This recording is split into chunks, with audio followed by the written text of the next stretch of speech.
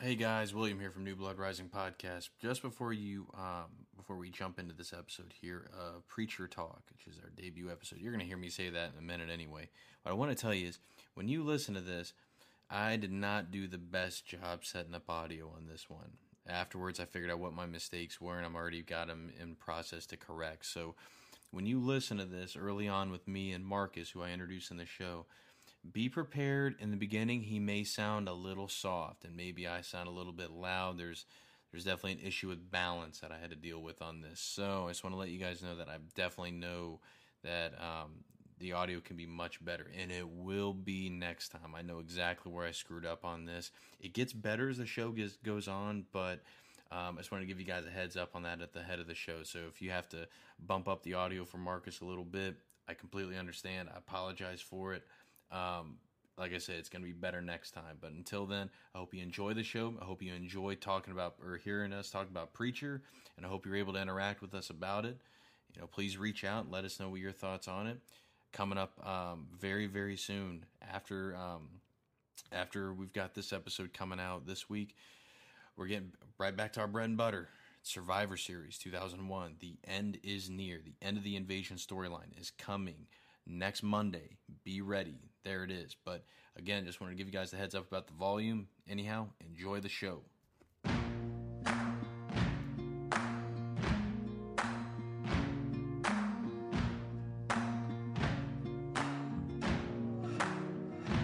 You can run on for a long time. Run on for a long time. Run on for a long time. Sooner or later, gotta cut you down. Sooner or later, gotta cut you down. Go tell that long-tongued liar. All right, guys, thanks a lot for the download on this episode of the New Blood Rising Podcast. We have a special, this is a debut of sorts with this episode, as we are launching into another type of show on what is kind of the birth of our network. It's burgeoning. As we talk about, you've seen us talk about wrestling pay-per-views, we're talking about movies for guys like movies, and now with what AMC launched on this past Sunday with Preacher, now we're going to be having week to week Preacher Talk, where we're going to be going through each of these episodes and just having a time at it. Of course, I'm William Rinkin. You've heard me plenty of times before. I am not alone today. We have a new guest, but an old friend. And that's Marcus Moore, who's joined us from Columbia, South Carolina. How are you, sir? Not too bad. Hi, guys. Yeah.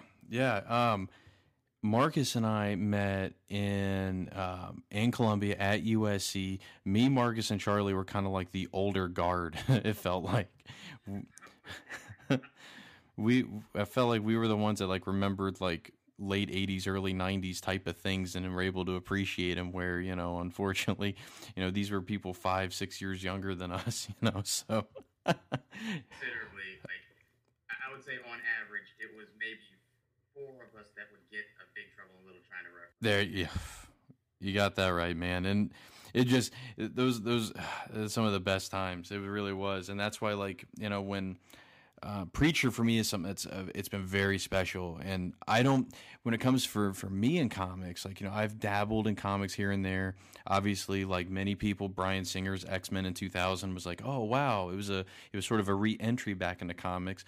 Kind of went beyond just X-Men though. Like that's kind of how I stumbled upon Preacher. Was right as it was ending, I started looking at the back issues and then the trades when they came out, and I was like, what in the hell is this? It became my favorite comic ever. Marcus, you told me you read it too somewhat back in the day as well, right? Oh yeah, like right after college, actually, because that was around the time that I was actually starting to get back into just reading any graphic novel that I could get my hands on. And I never finished Crisis on Infinite Earths, I'll admit that. But, like, man, just the first volume of Preacher just grabs you really hard. Yeah. Or, like, even if you never get around to finishing, like, you have to know how it ends. Oh, absolutely. I think that is the appeal. What's fascinating is when you look through the years at because one thing we're going to talk about right offhand is the production history of this thing reads like some kind of crazy tabloid journalism, because it just has so many twists and turns and everything. But the one thing that's Okay. So how does it compare to the story of the death and return of Superman movie? Okay, so all right. Would Kevin Smith be able to launch like a second career in doing evenings with because of it? Probably not.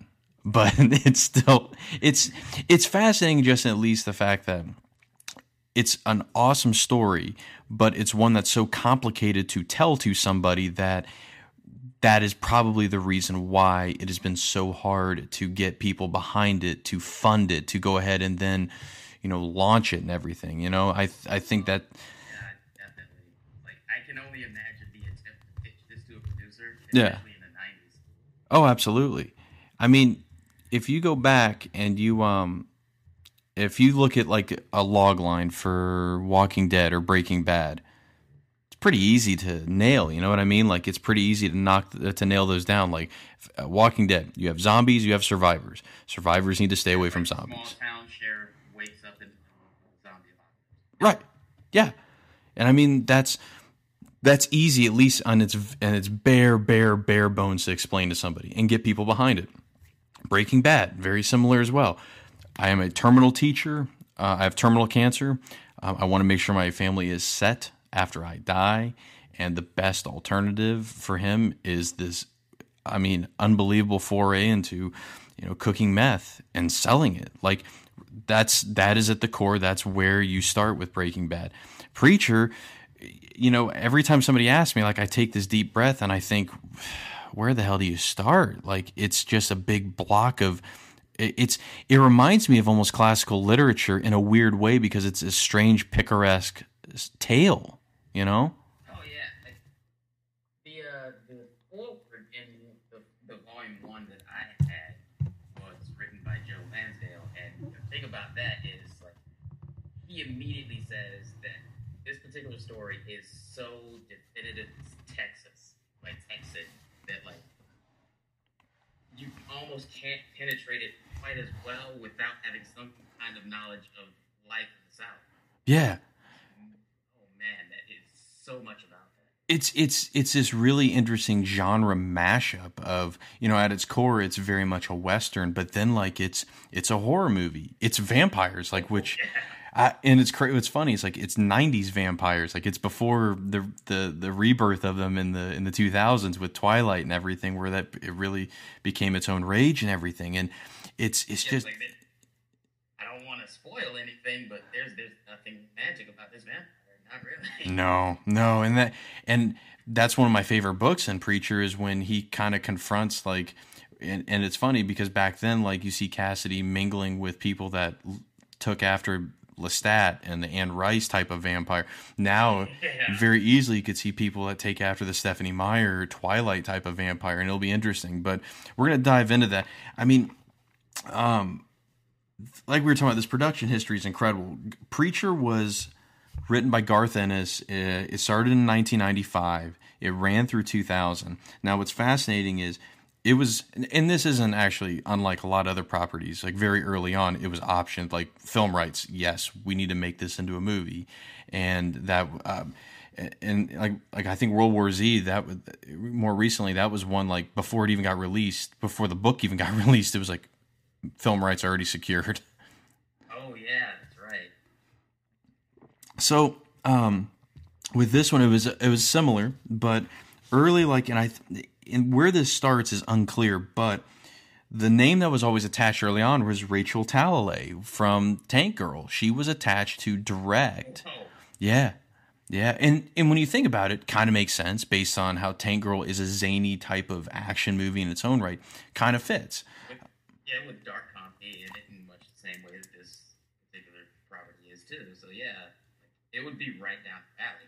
Absolutely. Totally agree. So then, like, when you look at where 1998 comes around, it's because I think the original company was Electric Entertainment, was with a name, fairly pedestrian company, it sounds like. But by 98, though, and this becomes the reoccurring problem, is the budget was forecasted around $25 million, which that's not the easiest thing to secure when you tell people this is a movie that's about a guy looking for God who has a power greater than God in his body. So, it became difficult. 1998, you have Kevin Smith, Scott Mosier with View Askew, who were, very much on board with helping out, they tried to take Preacher to Miramax on behalf of Electric, and the Weinsteins just did not see it. They could not see.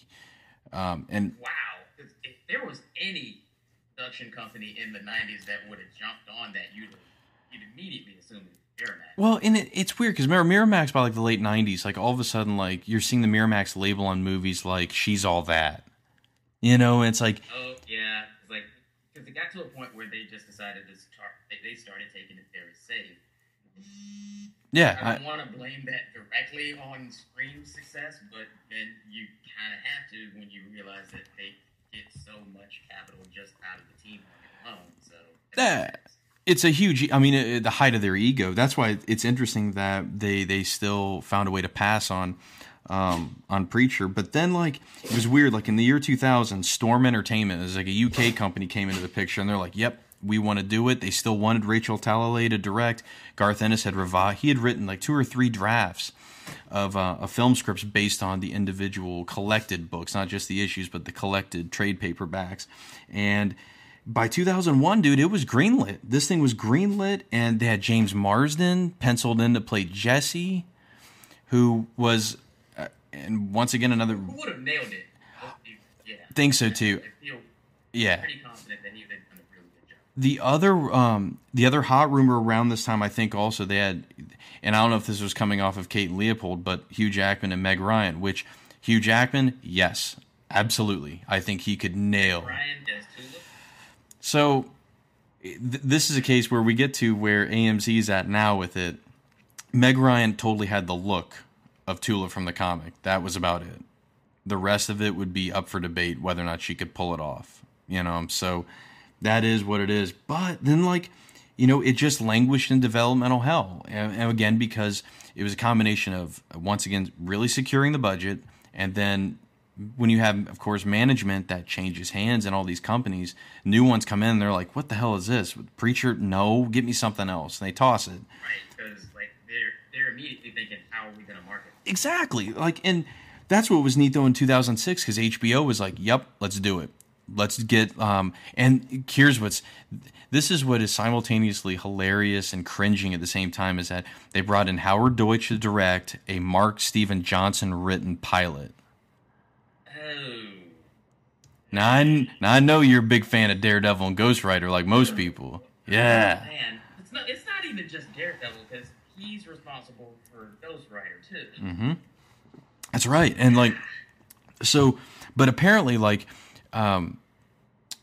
Mark Steven Johnson, like many of these other either directors or financiers or whatever, was completely he bought in hook, line, and sinker to. He loved it so much that he became obsessed with only translating it, not adapting it. Even Garth Ennis was like, dude, some of this stuff doesn't work in on television or in movies or whatnot. It just doesn't work. You're gonna have to change it. And he was reluctant. You can't Zack Snyder this. Right.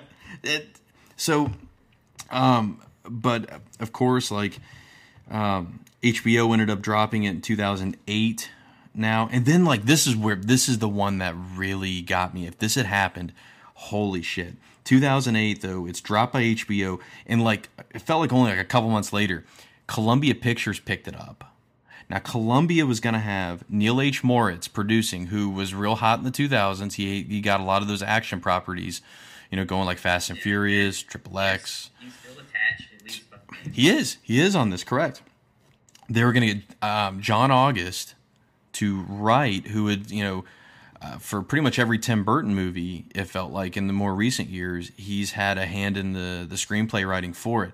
But the real kicker, Sam Mendes, attached to direct. Oh, wow, yeah, that's right. Who, I mean, when you look at the catalog of directors that are out there now, he hasn't missed. He's the one I could argue has not missed with any of his movies.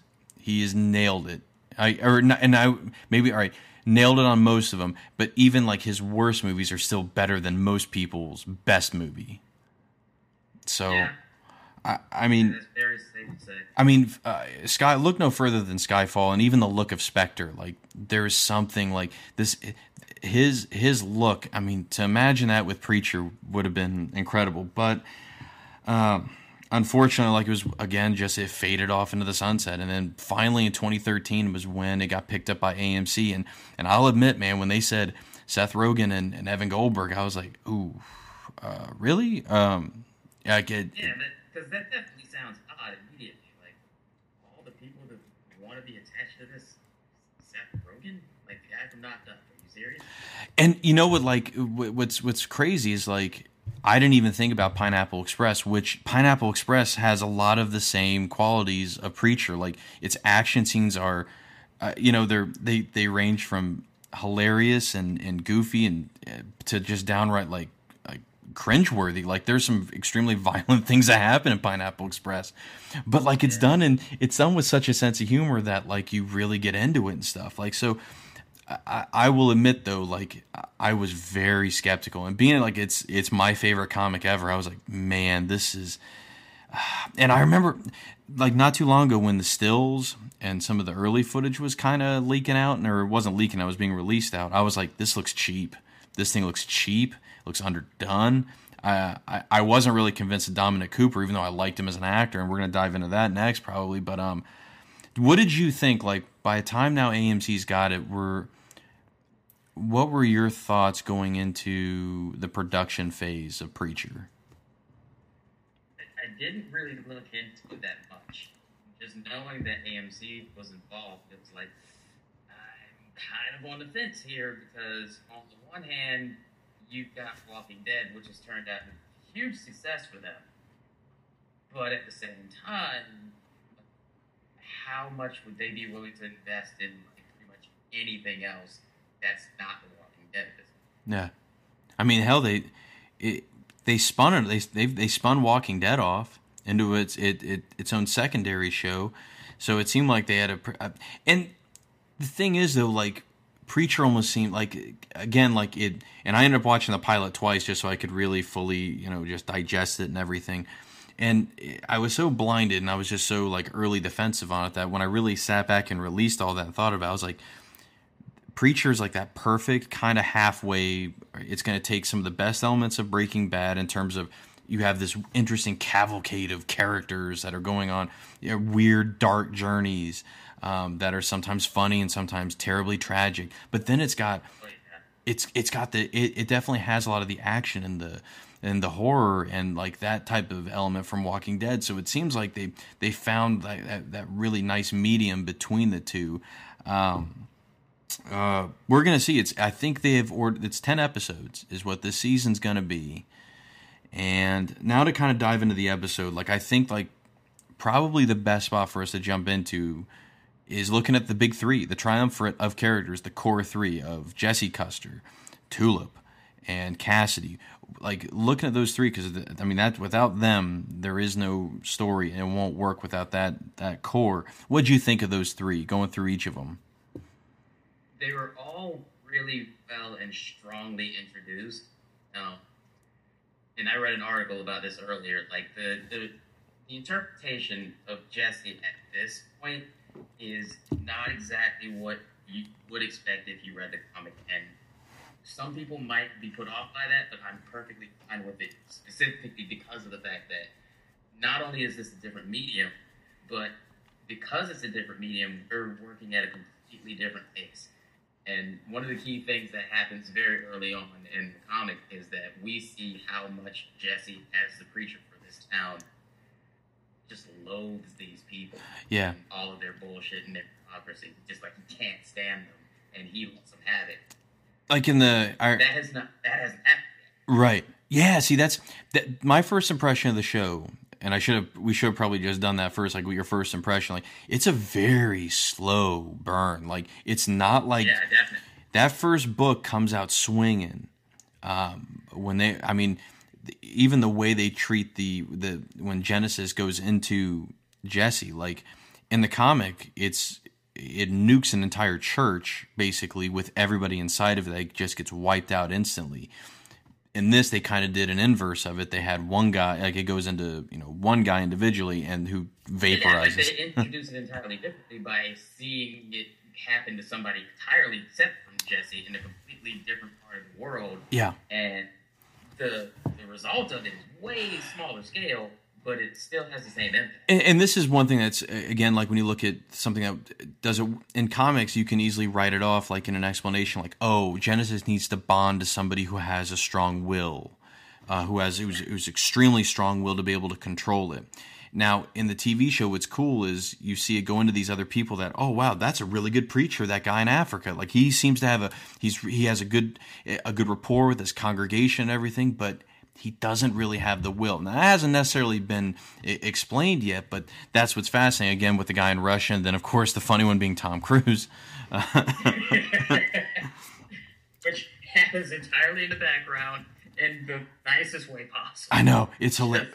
God, that made me pop. Here's the world that you're in right now. I'll tell you, man, Cooper was an interesting pick because, again, like, you know, that was one I was the most skeptical about, but there were certain things like his fight scene. It's that one moment where he smirks when they slow it down. Oh my God, I was going to bring that up because that was the key thing that stood out about his character in that scene and just about the entire episode. It's like, for a minute there, you see he really enjoys this. And it's right out of the panel. Like, that's something that is a beautiful, like, connection back to the comic. Now, I'm not going to say I am definitely not somebody watching this that's going to be like, well, you know, because it wasn't done like this in the comic, I can't like it. That's just not fun to me. Maybe some people can, you know, that's the way they rock it out, and that's totally fine. It's so, we're just in a different age now. Like, I mean, there's things that don't translate either medium to medium or 1995 to 2016. To 2016, yeah. So, I mean, the interesting thing is, like, as we were talking about, though, like, in terms of a difference between the mediums, was that I never got from the comic that, like, in the comic, it just seemed like he hated this, just period. And you see him he gets drunk and he throws out everybody's secrets in the bar, and that's where the bar fight kind of happens and stuff like that. But in this, there seems to be not as much loathing of the people. He's more self-loathing than anything in Anvil, which, Anvil, the wording on it is perfect. It is an anvil. It holds you down. Like, that's this type of town and everything. It's just, that's out there perfectly for you. But, didn't you kind of get that feeling like they kind of reversed it, where it's like, this guy doesn't hate this, you know? Like, how do, like, the attitude that he has towards people is almost like he's dejected. Like, the fact that he's even there is in and of itself defeat. So it's more along the lines of, I'm just trying to do the best I can by these people because I guess they deserve it if I don't.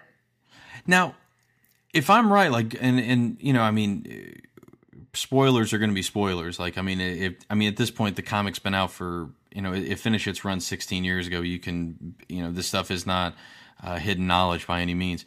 But if I'm right, you can literally read the entire thing from start to finish. Yeah, you won't have to wait for a new issue. No, if I'm right, if I remember, like in the show, they're treating it like Jesse is doing this to pick up, or at least the way they're selling it right now. This could change. Is that Jesse is picking up where his father left off with this congregation, whereas in the comic, like, it's pretty much revealed that he is forced to be there. He is forced into this by what we learn in book 2 Until the End of the World, where we find out where he really comes from with his family, which is the most saddening, heartbreaking story of a preacher. Pretty much is just where he comes from and everything. So that's something that's interesting. Only, like, lightly hinted at this point. They've right. only given us like one flashback and like maybe 15 seconds of that. Which they went verbatim, like that whole line. They're not enough good guys, basically. You know, I'm not doing it justice, but that line is really good that they have that. To kind of switch gears, like, would you like Cassidy has always been the most fun character for people in the comics for the most part, just because he is it seems completely illogical. Then again, it's not when you look at the fact that we have the power of God within a man, but you have a drunk Irish vampire that's floating around this as well. How do you think he translated? The hell out of, and I love that. Yeah. It's barely addressed that he's a vampire.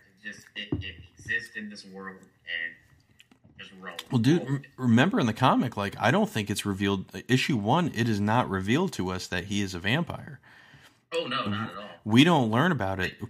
He has an odd look to him at best, but you wouldn't even notice it until that reveal happens. I don't think we learn, the difference is in the comic, like, we learn we learn about it when Jesse learns about it simultaneous, whereas this, we've already seen that this guy clearly is a vampire.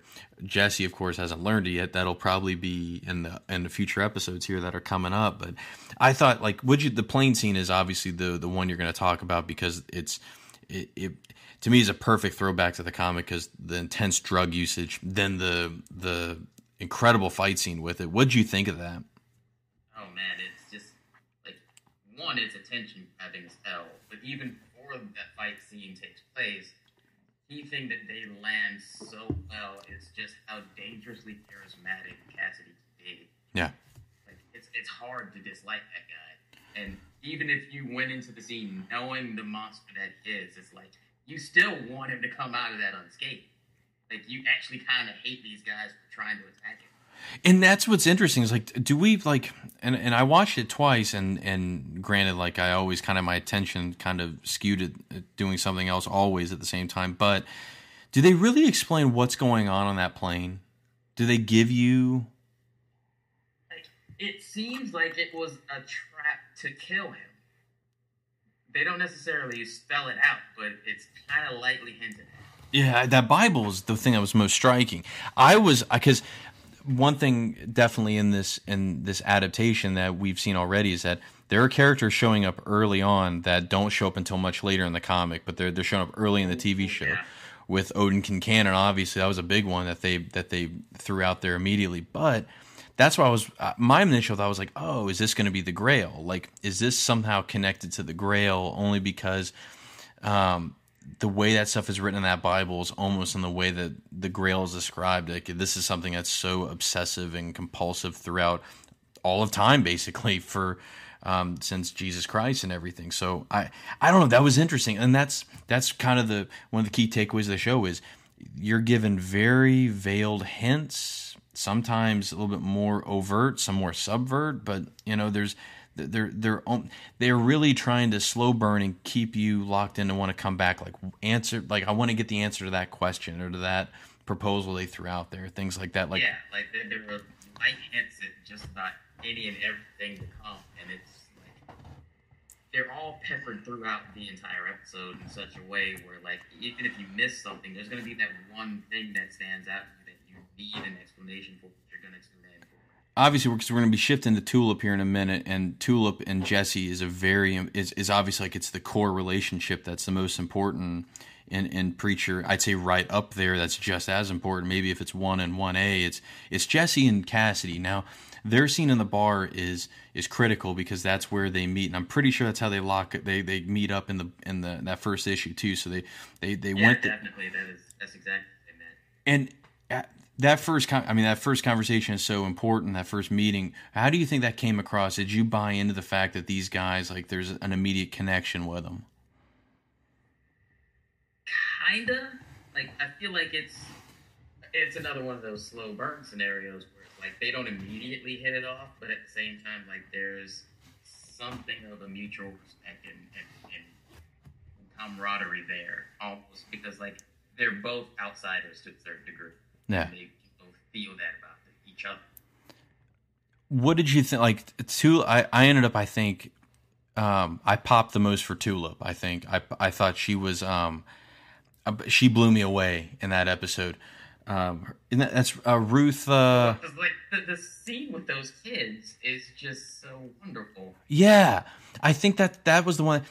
When I saw her, because she was on S.H.I.E.L.D., right? She was on Agents of S.H.I.E.L.D., I think, first, couple seasons? Something like that? Maybe, give or take. What's her name's? That's when I kind of stopped watching after a while. Is it Ruth Negga? Is that her name?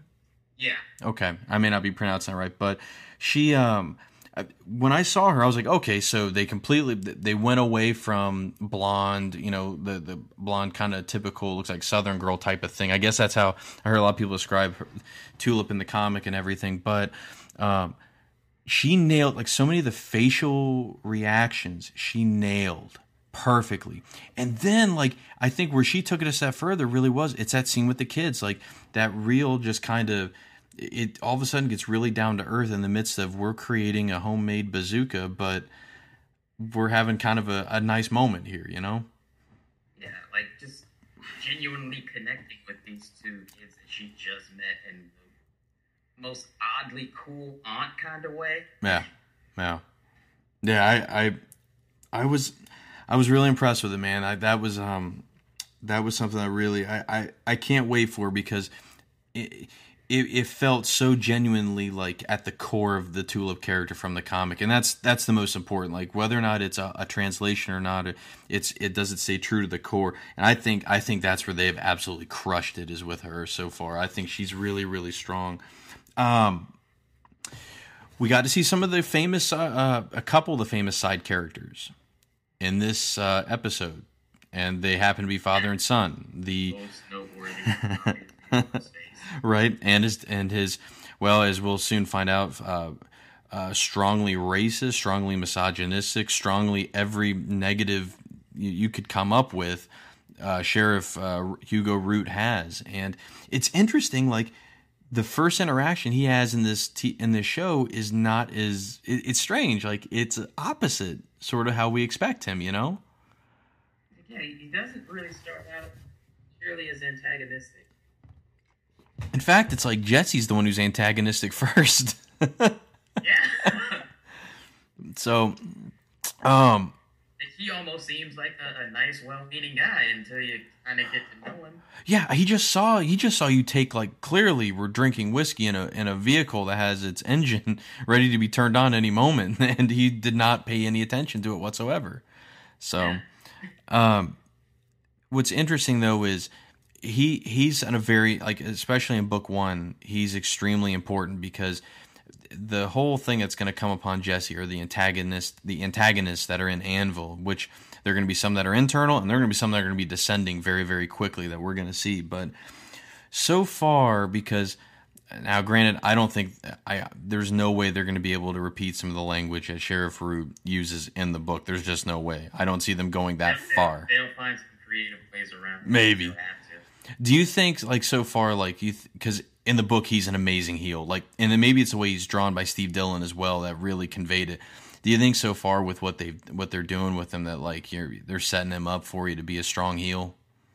Oh yeah, definitely. Like by the end of the episode, you get a pretty good feeling of like there's no real reason to like this guy, and the reasons to dislike him are going to increase. That kitchen scene, if nothing else, should sell you on it. Just oh yeah, definitely. But then, like, let's shift gears. Arseface is clearly, like, probably he might be the most recognizable person from Preacher, just because his face looks like you not recognize him. That facial jerk. Yeah. Prosthetically, they nailed it like 100%. Like, yeah, it translates so well. Yeah. That was like, if there was anything that I was gonna be a little bit worried about as far as production value is concerned, it was gonna be that, and how well, like, not just how it looked, how well the actor would be able to emote through it. Yeah. And it's perfect. It really is. Yeah.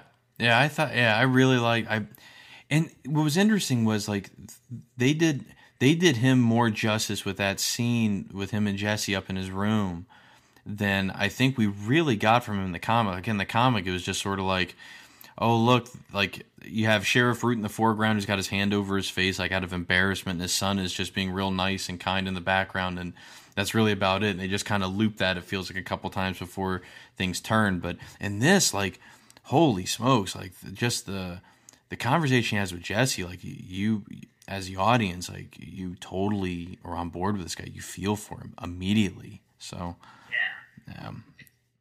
It doesn't hurt that there's also that one scene in the closing where we actually see other kids picking on it. You feel for him that much more. Yeah. I felt like the thing that really, if there was anything that shocked me, and once the Jesse gets the Genesis and he has the word, his first usage of it, I mean, did you Hey, yeah. So, like, it didn't hit. Just, I don't think it man. hit. It didn't hit me until the moment it was about to happen. I was like, "Oh, right, it's going to be literal. Like it's going to be he will literally do exactly what you say." So Yeah, and like it's kind of like a living monkey's paw, where it's like man, because my immediate thought in a lot of these scenarios, whenever there's an adaptation that I'm even remotely like familiar with, is that how is this going to reach people who had no idea that was coming? right, yeah, totally, exactly, like that, and that's the scene. Like, and I'm glad they kind of ended on it because that scene is one that you're kind of leading towards your close with. Is, I mean, that sums up Preacher. That is what you're. Yeah. I mean, that guy literally flew down. He went straight to where his mom is in a retirement home and cut his heart out and gave it to her. He opened his heart. I mean that. Wow. Yeah. The thing though, I think that shocked me even more than that though was, and it goes back to what we were saying about Jesse. Like when he says like he won't quit being, because he says, I'm done with this. Like when we finally see him get to the, he has the whole time he's in this self-loathing phase. He doesn't have any faith himself. He doesn't think he can be a real preacher to these people. You know, he obviously has the fight like with I guess Donnie. Is that who is that the character they created? Donnie. Yeah, that's the name they went with. But you know, even after that fight, it's like, you know, I don't like him. He says he's going to quit, and maybe that's what they found a way to really sum up. Like this guy has such a strong will and is so principled. That's like, even though like his heart isn't in this, like he made a commitment to it and he's going to follow through with it. And I found that fascinating. It didn't take me. It was really the second viewing that cemented that, because I wasn't sure about it early on. I was like, geez, this just doesn't. This is interesting. It didn't sink in, but. What'd you think of it? I think a lot of people focused on the idea of him not leaving Anvil yet, and that being the statement that was being made is like, no, it's, as you were saying, it's more than that. It's actually the definition of his character. Yeah. Yeah, and so we had talked about like they had hinted at Odin Kincannon already in the preview for the next episode, and just because like when we mentioned Donnie, like, you know, Jesse goes to visit his wife because, and this is where the whole perception and perspective thing comes into play with Preacher, is what you think may be going on may not be what's really going on, or things of that nature. What did you think about them bringing in? And if there's any one thing that's got to stick with people, like going into this story, is that, like, always keep that in the back. Exactly, because I think if the final chapter plays out like it does, that is a big thing about perspective and everything. Yes. Preacher, but because Odin Kincannon is a character that in the comic we don't see. I mean, he's not until Salvation, that trade paperback, which is like, I think like 6 or 7 books deep. Like it's way down the line. In Preacher, but now what's interesting, what Rogan and Goldberg and I'm forgetting his name, the guy from Breaking Bad, what they've done is fascinating. Is they brought him into Anvil to where it's like this guy may be the guy really running things in this town. What did you think? Because like, what did you think about that? Because his character is pretty much modeled after Ross Perot, and has. We'll see what they end up doing if they do what they do in the comic with it. If they do, that'll be ballsy. But that feels like it's gonna be updated somehow. How they're gonna do it, yeah. I don't know. Yeah, I think that's fascinating, because it seems like they're building this first season. Like, I don't think we're gonna be getting out of Anvil this first season. It doesn't feel that way at all. No, like that feels like the type of thing that would happen at the end of the season, especially since, as you were saying earlier, they've what, 10 episodes? Yeah, it's a 10-episode season so far. I think what season 1 is. That's at least what IMDb is showing. 10 episodes, like there's no halfway point that I can think of that you could actually develop enough for these characters to decide that they're going to leave. Not yet. Right. So, a lot of things are going to happen in Anvil, and then probably by season finale, yeah, they'll be making their way out. So what's fascinating to look at are now the antagonistic forces, because clearly, like, even by the end of the episode, Donnie's in church. His arm, like that break that he does with his forearm, is fantastic. It's awesome.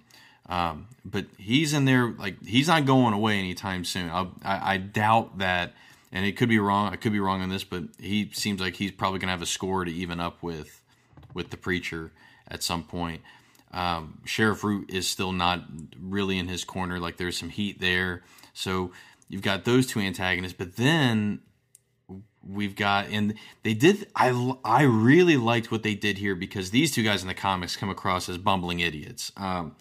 They don't give them the names here yet, but it's DeBlanc and Fior, the two. They're not angels. I forget what they are technically. They're guardians of the gray, or they're guardians in heaven, basically, because they were supposed to be guarding Genesis, right? Right. I think it's fascinating how they did them this time, because in this, again, this is something that I don't think would work, to show them just up in heaven hanging out like, oh, well, what do we do? Like that, I don't think that would carry as much weight as, who are these two guys that they keep changing their appearance, they pop up everywhere this thing has gone, and now we see them at the end, they're coming up on Jesse now, where we leave the episode. Like, that makes them way more fascinating in the story, whereas if you saw them up in heaven, that kind of demystifies the meeting. So, just having them show up in Africa, and then, like, even if you missed any other point where they do show up in it, just having them pop up at the end is like, okay, what's going on here? This is obviously a much bigger deal than we know at this point. And how are these two connected? I know, like, and I think, I mean, I feel like we're pretty much in agreement. Like, you know, if you're when you introduce those two guys, you know that probably the coolest character is not far behind, and that's when they go wake up the Santa Killers. Yeah. And it's coming. Holy smokes. That feels like, if I'm going to speculate, it's probably going to have to be at the end of the season. Yeah, because I know, like, because obviously in a comic, like, you can do body count like crazy. Like, you can just light up a ton of people and no big deal. And that's the thing, the body count in Preacher is unreal. Like, it... Yeah, and I don't see them doing that with TV in much the same way that they don't do that with Walking Dead, because, like, Kirkman came to the same realization. When you're writing off characters in a comic book, that's whatever. Yeah. But if you write off a character in a TV series, you're ending an actor's paycheck. Yeah. So, yeah. Not to mention, there could be more that you could do with a character as opposed to immediately ending their life and then just send them off. The Santa Killers, like, I mean, and we don't have, I mean, since he hasn't been introduced, it's no sense in going into him too deeply now, but he is as important an antagonist, and he's a weird kind of antagonist for Jesse throughout the entire story, but that's going to be a real important part, and that's like, I mean, just as important as even nailing Jesse is if you don't nail Santa Killers down and make him like a real strong character, then you're going to be lacking significantly, because his whole, good Lord, his whole reasoning behind what he does and what he will do is so strong and paramount to the story. It's almost as important as what Jesse's trying to do as well, because they're very parallel. Yeah. The one thing we didn't really touch on, what did you think of the Tulip Jesse interaction? Because we know that they had a prior relationship. They 100% hint at that and come out with it in the show. How did you think that came across in this? Again, I can't say anything negative about it, and like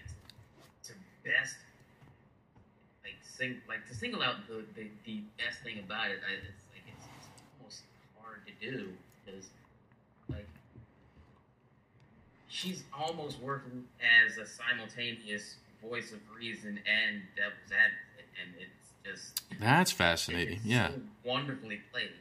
Yeah, I think that it's very accurate. She is doing a simultaneous kind of turn with it, and again, it's just questions like, what is the big what's this big plan, this big thing she's trying to rope Jesse into? I mean, we have no idea at this point. It may not even be that important, because like the whole reason she's there is really because he's there. So it may not be that important.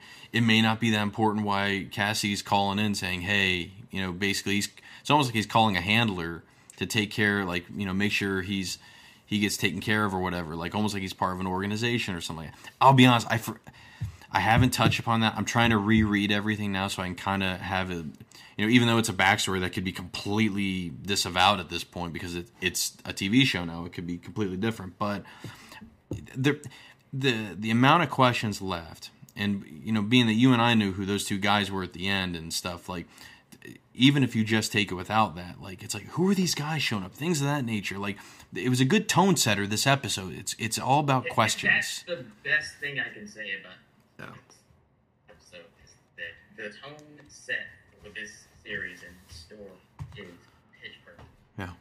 They nailed so many things in so many ways. If this is your introduction, yes, this is the best possible way that it could have been introduced to you. You will want to read the books. You will want to watch the show. Oh yeah, totally, absolutely. That's why, like, I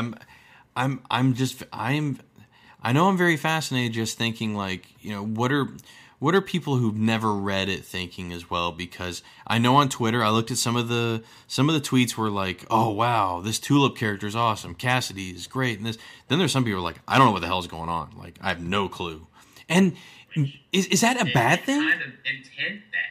Though. Yeah, that's kind of what's so fascinating is that they absolutely mean for you to have as many questions like coming out of this episode. Dude, when that's the hook. When you adapt comics, like it seems like there is a very fine line between doing 100% an origin story and then getting into the action, because I know a lot of people's criticisms are that they're tired of origin stories where it's like we got to spend an hour doing, we're doing character development. Some of it's good, some of it's not as strong, but it takes such a long time before. The phrase I'll use is get them in the suit. Get them in the suit to. Yeah, because that's essentially what it is. Like right. If you're talking about like Batman Begins, Iron Man, or Captain America, right? The first Avenger specifically, like that's the case. The first two acts are all about the build up to the point where that character is finally in the suit. Yeah. And that's why though the cool thing is when you see Jesse throw down in that bar, it's like what this guy can do. That should be enough for you to stick around because he has the potential to be able to do that. So I don't know. I in coming full circle with everything, I know when I first heard they were doing this, I was like, man, I was so skeptical, very skeptical, extremely skeptical. Even after the first viewing, I was like, okay, like I was thinking about things, like how things translated, did this work in this type of medium? Like if tried to turn on blinders to the comic and everything. And I really came around on that second viewing. I came back and rewatched. And I was like, it's a load of fun so far. I liked the amount of questions it leaves are fun. It's laying down.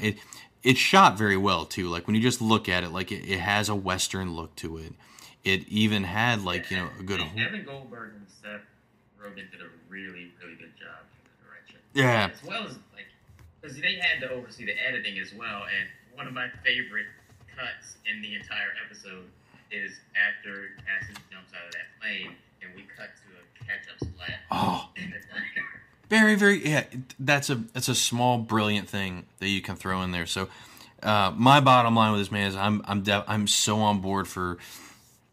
These future episodes with it, and I'm fully prepared. Like it could very easily jump the shark, very easily. I know. Pre-sure lends itself almost to it. It's almost like it's begging you to jump the shark because it does so many weird, wild, zany things. So yeah, that's always a risk, and definitely a very strong one with this property. But I feel really confident about the possibility of them nailing this on every step of the way. Yeah, totally. I think so, man. And it'll be interesting. Like, see, episode 2, from the preview they showed at the end, like, you're seeing more of Jesse, like, obviously trying to be stronger with the church and be stronger with his congregation. You get a lot of that, but they showed us Jackie Earle Haley as Odin Kincannon, so that's going to be the interesting thing they throw in there. So. Okay, can we talk about the casting for a second? Yeah. They nailed it on so many levels. Yeah. I think so. Oh, I totally. I think between Dominic Cooper, Ruth Nega, and definitely like we're getting teased with Jackie Earl Haley, but with Joseph, I think it's Joseph Gilgun. I think is the one they cast as Cassidy. Yeah. He's good. I mean, he's that's what Cassidy needs to be, is that type of dude. So I'm totally on board with it. So I agree with you, man. Like even some of the small parts with people I don't know, I'm like, yeah, I buy that guy's arse face. He's perfect. Like he seems like he nails it. He's got a heart of gold. Yeah, that kid, he's just so genuine that you almost want to hug the kid immediately in that scene. Yeah, absolutely. It really is that strong. But next week now, I think they're replaying episode 1, so I don't think we'll record again next week. But we'll be back in play once episode 2 hits and everything, and it'll be interesting. I know you can still we encourage people to still send in their feedback about the show. We're on Twitter at New Blood Pod. We're on Facebook at New Blood Rising Podcast. I'm at William Rinkin 83. Marcus, where are you at on the Twitter? I am at Shinigami_64. Spell that out just so people know. Yeah, because like less than 1% of Americans speak Japanese. Sorry. There you go. That is SHINIGAMI. To be fair, and then _64. To be fair, I think Big E Langston, that's his Twitter handle. Yeah, Shinigami E. Yeah, which is perfect. I feel like that was a fairly recent change on his part. It was like, hey, is he? Because I got that from Gundam Wing back in high school. But we'll be catching you guys next time for episode 2, or I guess it's technically episode 1. This is episode 0, the pilot, I guess. Is that right? In that house classified? Right. So the next new episode will be not next week, but the week after. We'll be back then to talk more Preachers. So we'll be seeing you guys next time for Preacher Talk. Please send in also the email if you want to email us some of your thoughts on Preacher, newbloodrisingpod@gmail.com. So for Marcus Moore, I'm William Rinkin, and we will see you guys next time for Preacher Talk. Mama told me when I was young, who sat beside me, my only son, listen closely to what I say, and if you do this, it'll help you some sunny day.